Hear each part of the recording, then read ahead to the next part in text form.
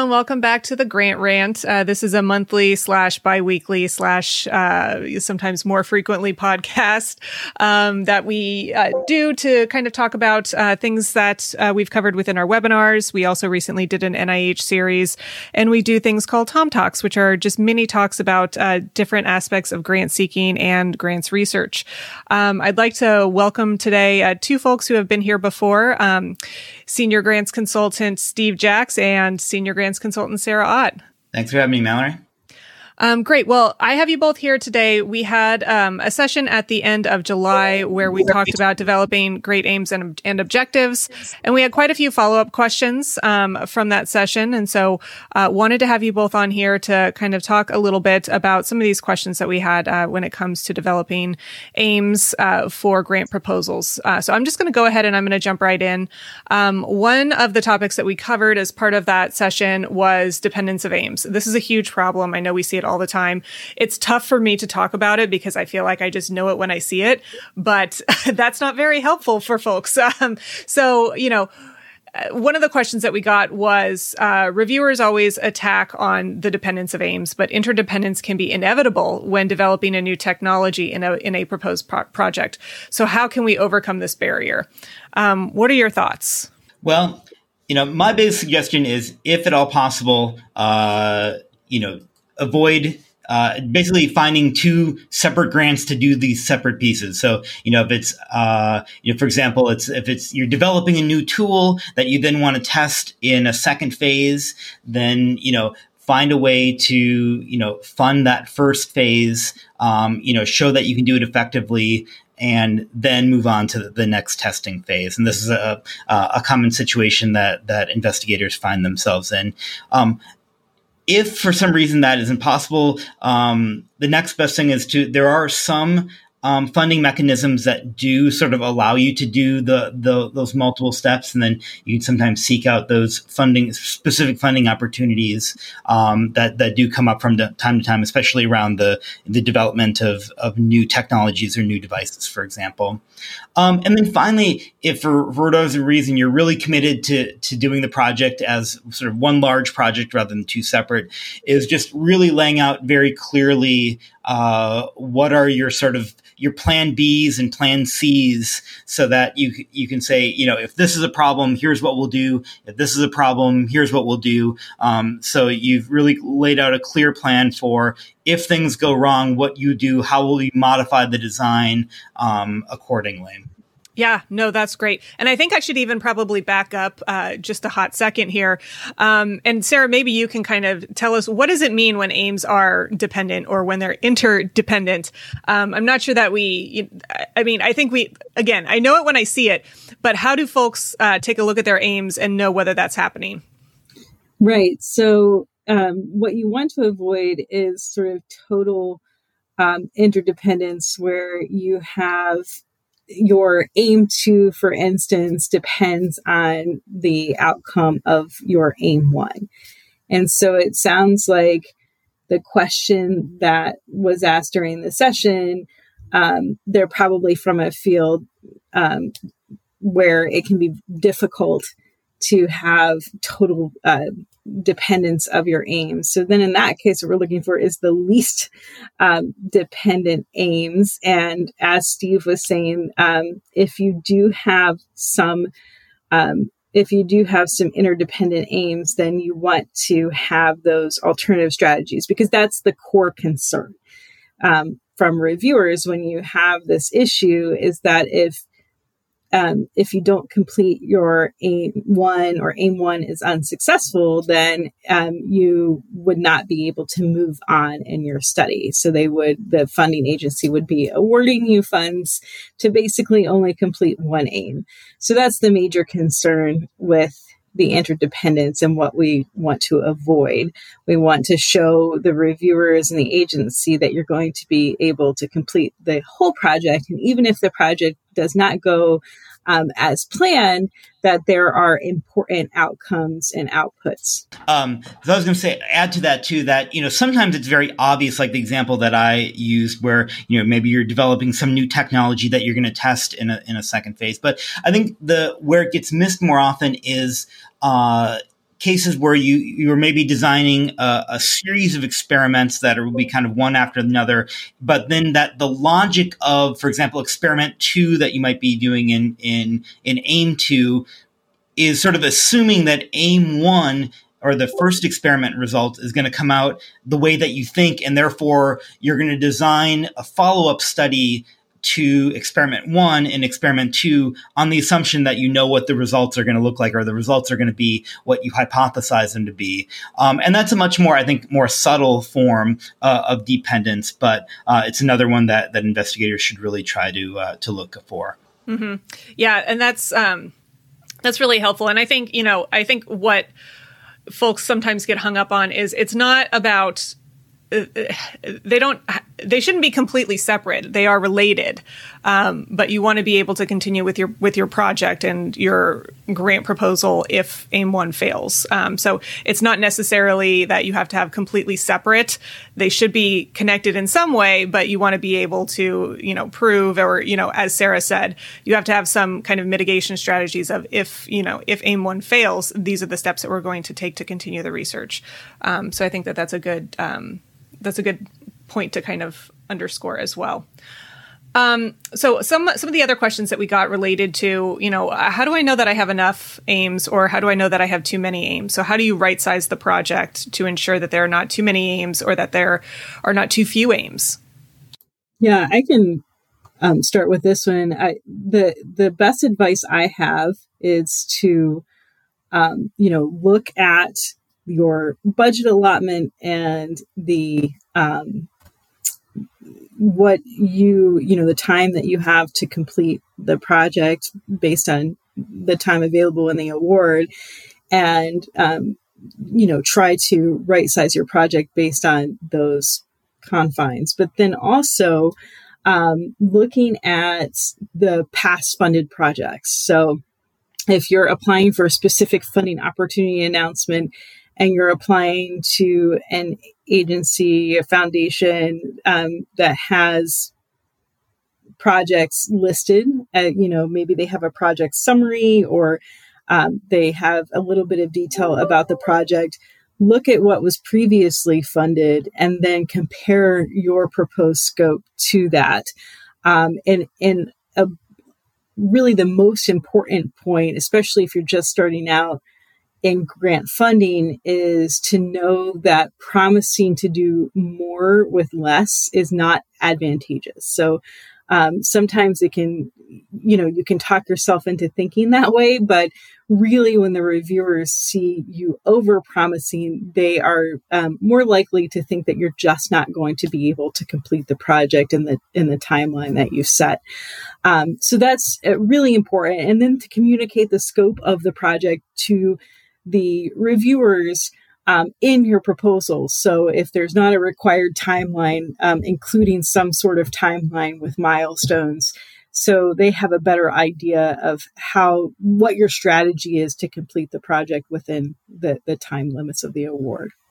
And I'll kind of echo Sarah's comments. And I think, what I don't think she said explicitly, but I think meant was that, because aims are not a sort of always of the same scale, it's not always sort of the number of aims that you list that is potentially problematic. It's more complicated scope of the work. And as Sarah suggested, having really clear milestones, a clear timeline of how you're going to accomplish different elements in the proposal is kind of the most important thing. I think for many funders, you want to have, 2 to 4 aims or objectives. If you have much more than that, I would say think about either scaling back the project or seeing if you can sort of group some of those into more, kind of conceptually related issues or conception related aims and pull those together. Because sometimes,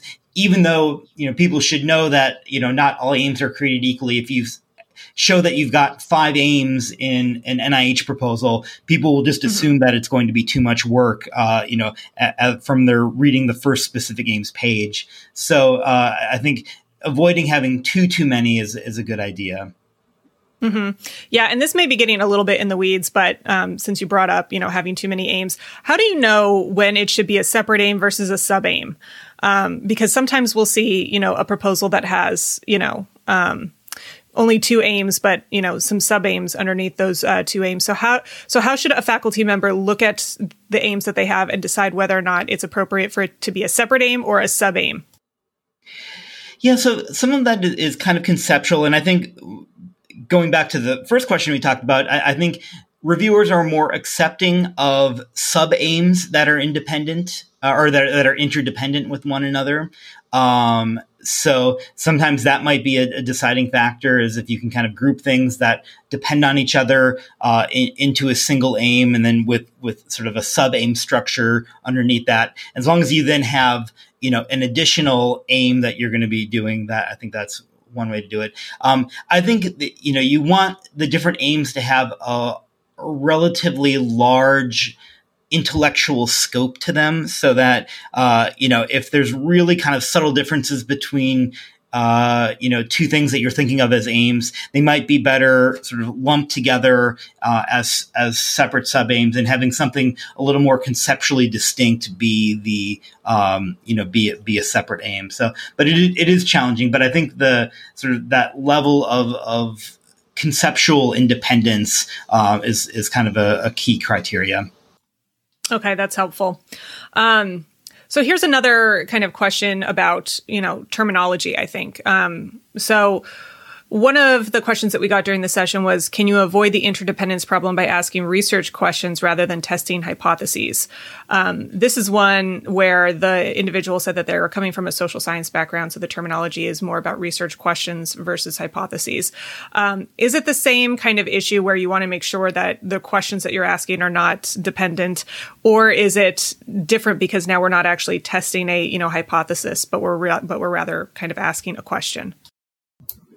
So we still would have the issue of the dependence of outcomes. And this is a really multi-layered question. But so sort of starting from the research question perspective, generally your research questions are typically going to be more broad. So if you're in a field where it's not common to have hypothesis-based research, then you want to focus on your objectives to respond to the research questions and your anticipated outcomes and outputs. So if we're not testing a hypothesis, it's really important to not only present, your research questions, but then also your objectives or your aims, depending on the funding agency and the field you're in, and then your outputs and outcomes. So it's not necessarily that the research question takes the place of the hypothesis, because, you can have a research question and a hypothesis attached to that. Do you have anything to add to that, Steve? Yeah, I think, in my mind, sort of changing the focus to research questions kind of kicks the can down the line, because ultimately the problem is that you are likely doing temporally sequenced set of activities, to use the broadest, most non-specific language possible. And that at some point, when you're going to do something later that depended on something in the past. And that's the ultimate challenge. It may be less obvious than, if you can kind of hide it a little bit through research questions, but ultimately reviewers are going to, as they read the proposal, your full project plan, they see that there is this dependence, they're going to pick it up. So I think whichever way you frame it, and again, I think Sarah made some good points about, how research questions are not, always a sort of one-to-one substitute for hypotheses. I think there's still going to be that temporal dependence issue that you're not going to be able to get away from. Mm-hmm.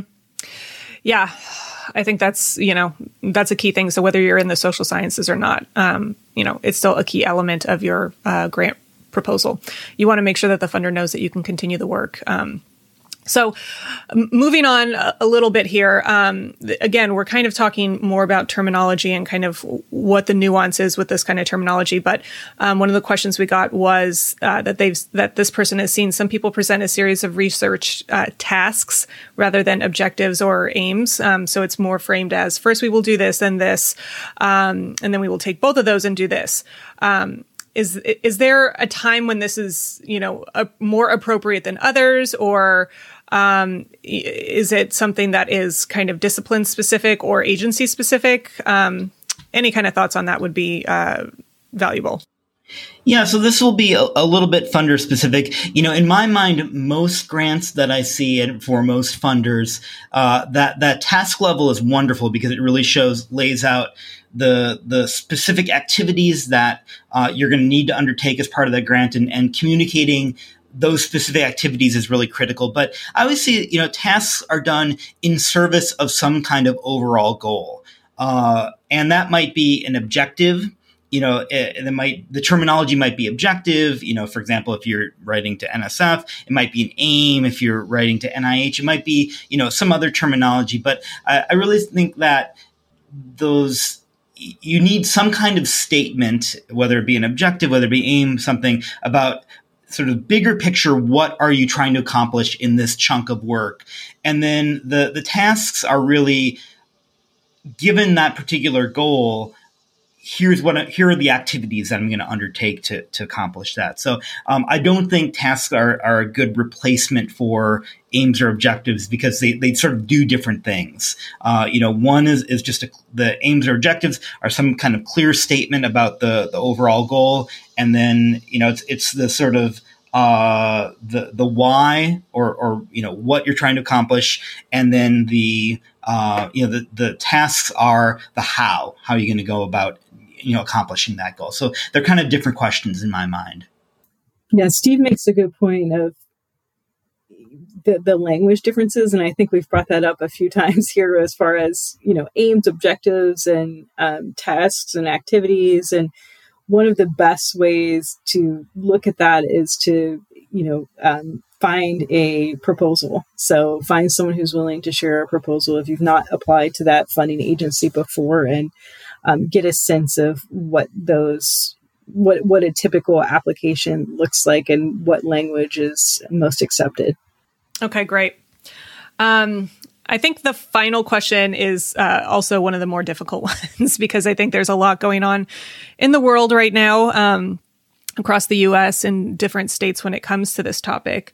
But the topic is DEI. So the question was recommendations or thoughts for effective practices for when funders would like to weave DEI considerations into aims and objectives.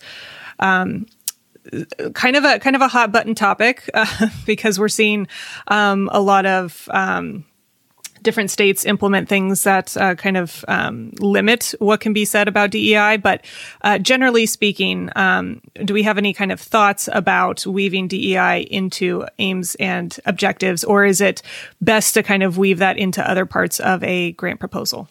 So I'll take this one, and Mallory, you're very right that this is a complicated one, and a lot of it will depend on the particular funding opportunity that you're applying for. The different opportunities will place more or less emphasis on DEI. So some funding opportunities are almost exclusively DEI focused, and some will mention it as a benefit. But almost all funders are going to look in some way, shape, or form for DEI related content, or if anything, it will be certainly beneficial to include it because many reviewers are looking for it. So I think that's the first thing is thinking about the funding opportunity, and if DEI is really central, then the aim should really have central focus on the DEI activities and specific opportunities.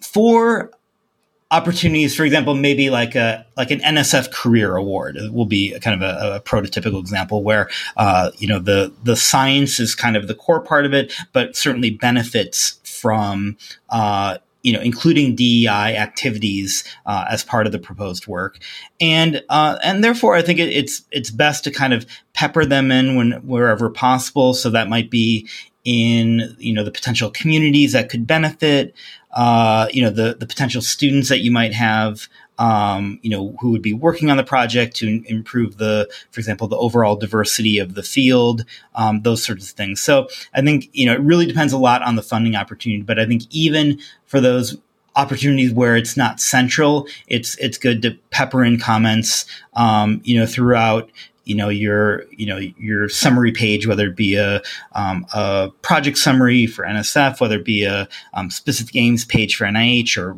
any other corresponding kind of high level summary that reviewers would likely look at first. I think it's good to pepper in that content. Yeah, definitely. Sarah, do you have anything to add? I mean, I think, if you're in a state that is passing legislation related to this, just knowing who to contact at your university, your grants office, your office of research, folks who are going to know, what your policies are right now as far as applying, and how they want to address, if you are applying to, like Steve said, one of those mechanisms that puts more emphasis on DEI, if they can help you to give you some strategies on how they're addressing that. Yeah, definitely. I mean, we get questions about DEI all the time. And it's definitely tricky. It's a changing landscape right now. And, it's just tough. It's tough to know what that limit is and what that balance is. And so, as Sarah said, leaning into the supports you have at your institution to kind of help thread that needle and guide you, I think is critical. Mm-hmm. And I think kind of relatedly, once you've had those conversations internally with sort of what your institution is going to be comfortable with or not, it may be a good idea to then reach out to a program officer and talk with them about, this is what I would be able to propose. Do you think that this is going to be competitive or not? And they might be able to give some advice on, whether maybe a different funding opportunity is going to be better for you, given the constraints that you might have at your particular institution. So it's, to avoid putting in a lot of work for a proposal that would be, really unlikely to get funded, because of constraints that might be imposed by state rules. Yeah. Yep, definitely. Well, I want to thank you both so much for joining me today and kind of diving into some of these questions a little bit deeper. I think we get so many questions about specific aims and interdependence and, just getting into the nitty gritty of best practice when it comes to developing aims. And I think it's really helpful to kind of dive a little bit deeper into some of these questions, and, specifically when we're talking about very, very specific things such as dependence and research questions versus hypothesis and tasks and, things like that. So thank you both so much for joining me today. I really appreciate it. Moving on. So if you have not yet signed up, we do have another webinar coming up. It's going to be August 31st at 12 noon Eastern. It is Funding Landscape for Health Workforce Development. So we'll be covering kind of what's on the horizon within that area. If you haven't signed up yet, you can go to hanoverresearch.com/webinars and you can sign up there. Even if you're not able to join, go ahead and register because you will get a copy of the recording and the slides sent to you after the fact. We'll have some other sessions coming up here on the Grant Rant. We're going to be diving into some very specific things related to grant seeking and kind of best practices when it comes to grant seeking. So keep an eye out for that as we move forward. If you have any questions or thoughts about the podcast, if you'd like to join us on the podcast, or if you have any ideas about topics that you'd like to see covered, please email me. You can reach me at podcast@hanoverresearch.com. Any other comments or questions, I'd love to hear them as well. So please feel free to reach out to me at any time. And we hope to have you back in the coming weeks. Thanks, guys.